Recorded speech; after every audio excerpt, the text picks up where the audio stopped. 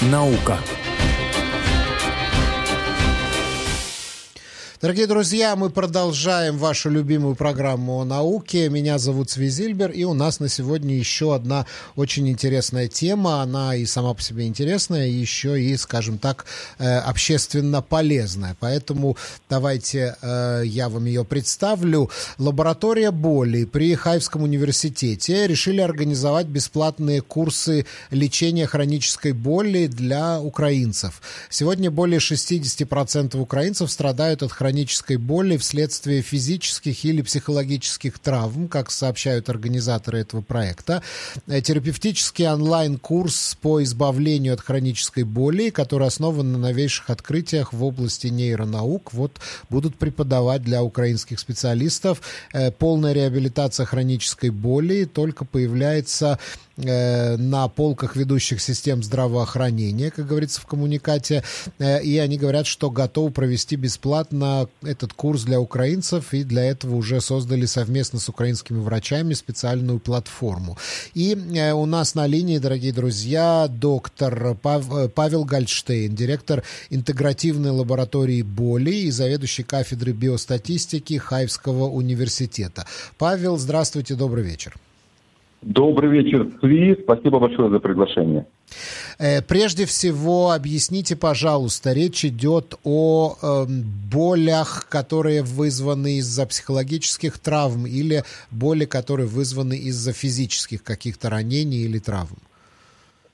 Мы говорим, безусловно, о физической боли, но, как оказалось, физическая боль может быть вызвана и физическими, и психологическими травмами. Но боль, она физическая, да, то есть мы не говорим сейчас о такой душевной боли, да, когда мы больше говорим о депрессии, да, или каком-то клиническом беспокойстве.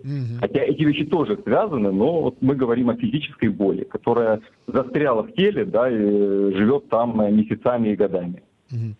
А откуда эта статистика, что более 60% украинцев страдают от хронической боли вследствие физических или психологических травм? Это где-то было опубликовано?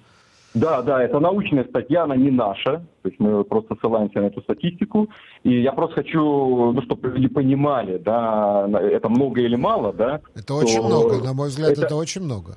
То есть просто, чтобы сравнить, да, мировая статистика, она примерно 20-30% людей, да, то есть это тоже немало, да, но в Украине, к сожалению, да, этот процент, он сильно повышен. Но скажите, лаборатория боли, вы занимаетесь какими-то конкретными, там, скажем, физическими болями или психологическими, или болями там на психосоматического какого-то характера, или болями в определенных местах, в определенных органах, или болью вообще в комплексе? Вы знаете, это такой сложный вопрос, потому что на самом деле мне придется здесь объяснить, да, что вообще хроническая боль, да, сегодня ее лечение и диагностика производится по биомедицинской модели. Что это говорит? Это значит, что если у вас болит коленка, да, то есть вам будут диагностировать и лечить коленку. Если у вас болит спина, соответственно, спину, да. Но, как оказалось, это именно есть те новейшие исследования, которые показали, что на самом деле хроническая боль в большинстве своем случаев ее место, да, которое, можно сказать, ответственное за эту боль, это наш мозг. То есть на самом деле любая боль, она создается нашим мозгом. И мы просто забыли про этот элемент, да, и мы слишком сильно сосредоточились на этих органах, да. У этого есть свои причины, конечно же, да, потому что врачам проще лечить какие-то определенные органы. Но на самом деле мы, конечно же, говорим о большом спектре заболеваний, то есть это боли в спине, коленях, шее, головные боли, такие сложные заболевания, как фибромиальгия. И, конечно же, многие другие, то есть, конечно, фантомные боли. Как оказалось, что в большинстве случаев при таких расстройствах нету никакой причины в теле. Хорошо, а как же можно воздействовать на мозг? Мозг — это такой очень сложный механизм, и, конечно, туда сходятся все там нейротрансмиттеры, там, как это называется, все эти нервные окончания со всех органов, и, конечно, если что-то болит, то сигнал идет в мозг. Но как вы можете воздействовать на мозг чисто физически? Какой носитель можно воздействовать на мозг, и как вы знаете, на какой участок мозга, и каким образом воздействовать? На мой взгляд, это гораздо сложнее, чем лечить какую-то определенную коленку или поясницу. Вы, безусловно, правы здесь. Безусловно, мозг – это очень сложная структура, может быть, даже наисложнейшая из того, что мы знаем. Вот. И, конечно же, да, было бы очень интересно и, наверное, очень полезно создать такой какой-то инструмент, да, аппарат, который мог бы просто вот дать какой-то импульс в наш мозг и все вылечить, да. Но, к сожалению, то есть мы на самом деле занимаемся вот разработками и в этой области, наша лаборатория, но, к сожалению, я должен разочаровать ваших слушателей, что, наверное, в ближайшем будущем у нас такого аппарата не будет. И поэтому нам нужно искать вот какие-то такие пути отмычки, да, какие-то пути непрямые, как можем воздействовать на наш мозг. Вот. И мы разработали психотерапевтический подход. Это что-то типа релаксации, аутотренинга, вот снятия нервного напряжения или что это? Нет, не совсем. Не совсем. То есть это ближе, наверное, к психотерапии уже тогда, да. Но у нас есть конкретная модель, то есть мы понимаем, как образуется хроническая боль. Вот. Это нам очень помогает именно вот в этой терапии. У нас есть различные техники, которые основаны на этой научной модели.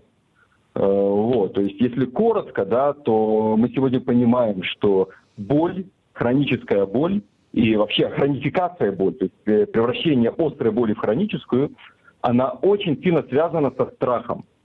Okay. Вот, этот механизм страха, вот, сам механизм страха, на самом деле и боль, у них функция эволюционная очень похожая. То есть вот, если мы заглянем немножечко так вот в корень, да, то боль, по сути, ее функция защищать. Да, правильно? Да. И страх боль, тоже, конечно. Это очень важный механизм, который именно призван нас защищать. И вообще вот люди, у которых нет этого механизма, есть такое генетическое заболевание, люди, которые испытывают боли, то, к сожалению, большинство из них доживает до 30 лет. Такая статистика.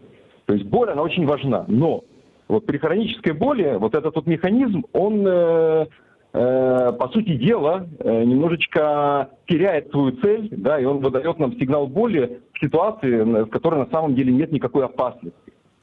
Да. Вот. То есть опасности нет, но мы получаем этот сигнал. И вот мы можем переобучить наш мозг, не выдавать, вот, то есть успокоить его, да, грубо говоря, так в кавычках немножечко, не выдавать этот ложный сигнал боли в ситуации, в которой нету действительно какой-то опасности. Это непросто, но это возможно. Скажите, а в принципе, вот, ну, мы знаем, везде в Израиле есть так называемые клиники боли. Туда обращаются с резкими болями, и, в принципе, все знают, что там, ну, просто дадут тебе сильное обезболивающее. Если это что-то такое вообще очень сильная боль, то, может быть, даже содержащие морфий или какие-то опиаты. Вот. Но я так понимаю, что у вас совсем другие принципы. Вы не даете обезболивающие, не используете какие-то там морфий или какие-то там сильные обезболивающие, а вы именно вот воздействуете методами психотерапии. Да, безусловно. То есть я могу пару слов сказать тоже про вот эти обезболивающие, да, педорали и так далее. То есть на самом деле сегодня есть очень много исследований, которые показывают, что педоральные обезболивающие работают как плацебо. То есть вот у нас есть исследования из нашей лаборатории, где мы вместо вместо педорала даем человеку солененькую водичку. То есть, и эффект у нее точно такой же. То есть это плацебо, вот, то есть просто человек то есть психологически... оно работает, это важно сказать, оно работает на короткий промежуток времени, то есть примерно там эффект в районе 4 недель есть, да, но он будет точно таким же, если мы дадим, вот, прыснем что-нибудь другое, да. Эпидурал это вот, которое при родах дается женщине, чтобы легче роды проходили. Да, но на самом деле и в Израиле вообще сейчас общемировая практика использовать вот эти эпидуральные инъекции тоже при боли, да, вот при боли в спине очень часто это используется, это очень сегодня распространенно. Да. Вот. А вообще по поводу опиоидов, вообще это на самом деле огромнейшая катастрофа, да, которая произошла в Америке, когда, то есть там произошел опиоидный кризис. Да, когда людей посадили на опиоиды, да. И на сегодняшний день, сегодня в Америке где-то 115 человек умирает каждый день от передозировки опиоидных средств. Да? И вот, по сути дела, мы можем сказать на самом деле немножко в кавычках спасибо вот тому, что произошло в Америке, потому что вот наши подходы, они получили популярность и начали развиваться благодаря этому кризису, да, когда стало понятно, что опиоидные средства, они приносят больше вреда, чем пользы. Да, люди подсаживаются на обезболивающие как на наркотики, постоянно увеличивают дозу, потому что организм уже перестает реагировать на обезболивающее, и приходится все время увеличивать дозу, и это действительно большая проблема сегодня в плане лечения боли. Но объясните мне, пожалуйста, вот вы говорите страх. От страха может появиться боль, потому что это, в общем-то, родственные какие-то инстинкты, эволюционно родственные инстинкты. Но речь идет о каком-то резком испуге, например, упала ракета, человек испугался. Или, может быть, это идет речь о тревожности, да, человек, допустим, беженцы, уехали в другую страну, неопределенность, как родственники, которые остались там в Украине, как имущество, не попадет ли ракета в дом, и так далее, и так далее. Что будет с детьми, что будет с будущим, и так далее, и так далее. Речь идет о каком-то резком испуге, или это может быть накопившаяся тревожность какая-то, или какие-то другие факторы страха? Вы снова попадаете в точку, то есть на самом деле и первое, и второе. То есть речь идет, когда мы говорим то есть на самом деле сама хроническая боль, она создается тоже из-за какой-то перестройки мозга, которая происходит, переобучения, да. И, безусловно, то есть если это какое-то одноразовое, да, вот такое вот происшествие, то, скорее всего, этого не произойдет. Но когда это происходит повторно, наш мозг, он очень хорошо обучается. И вот он обучается, что сейчас у нас просто вот неспокойно, опасно, да? Да. Вот. Причем не обязательно должно быть опасно снаружи. Но мозг хочет нас предупредить, он на самом деле пытается вот помочь нам, да? И вот в первом случае, когда мы говорим действительно о взрывах, да, это происходит регулярно, то есть, естественно, мозг, он создает вот эту вот ситуацию опасности постоянной. А опасно значит боль. То есть нам мозг передает эту информацию об опасности с помощью боли. И эта боль, она вот стает частью нас, она стает частью нашей жизни.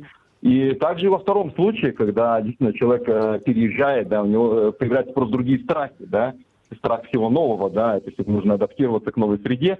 И, безусловно, вот такое вот явление, оно тоже может быть вызвать такой постоянный страх, стресс, конечно, тоже важное здесь слово, и который переплетается, в конце концов, именно вот с этой реакцией боли.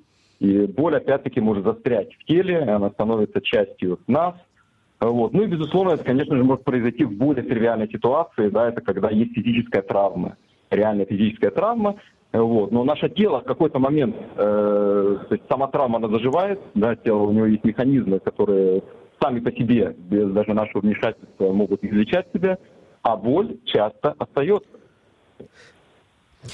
Ну что ж, большое спасибо. Я не знаю, может быть, вы дадите какие-то координаты, если кто-то захочет связаться или присоединиться к вашему проекту, или пройти этот курс обучения. Может, вы дадите какие-то координаты нашим слушателям?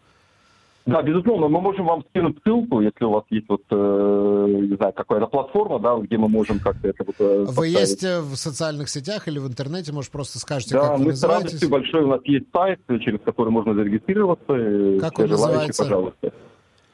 Как он называется? Давайте, это ссылка такая, да, давайте, наверное, я лучше ее скину вам. Окей. И тогда, да, вы сможете ее в социальных сетях зашерить. Хорошо, мы тогда эту ссылку опубликуем у нас в Фейсбуке в комментариях к этому материалу. Большое спасибо, доктор Павел Гольштейн, директор интегративной лаборатории боли и заведующий кафедрой биостатистики Хайфского университета. Большое спасибо, всего доброго и успеха в вашем проекте. Спасибо вам.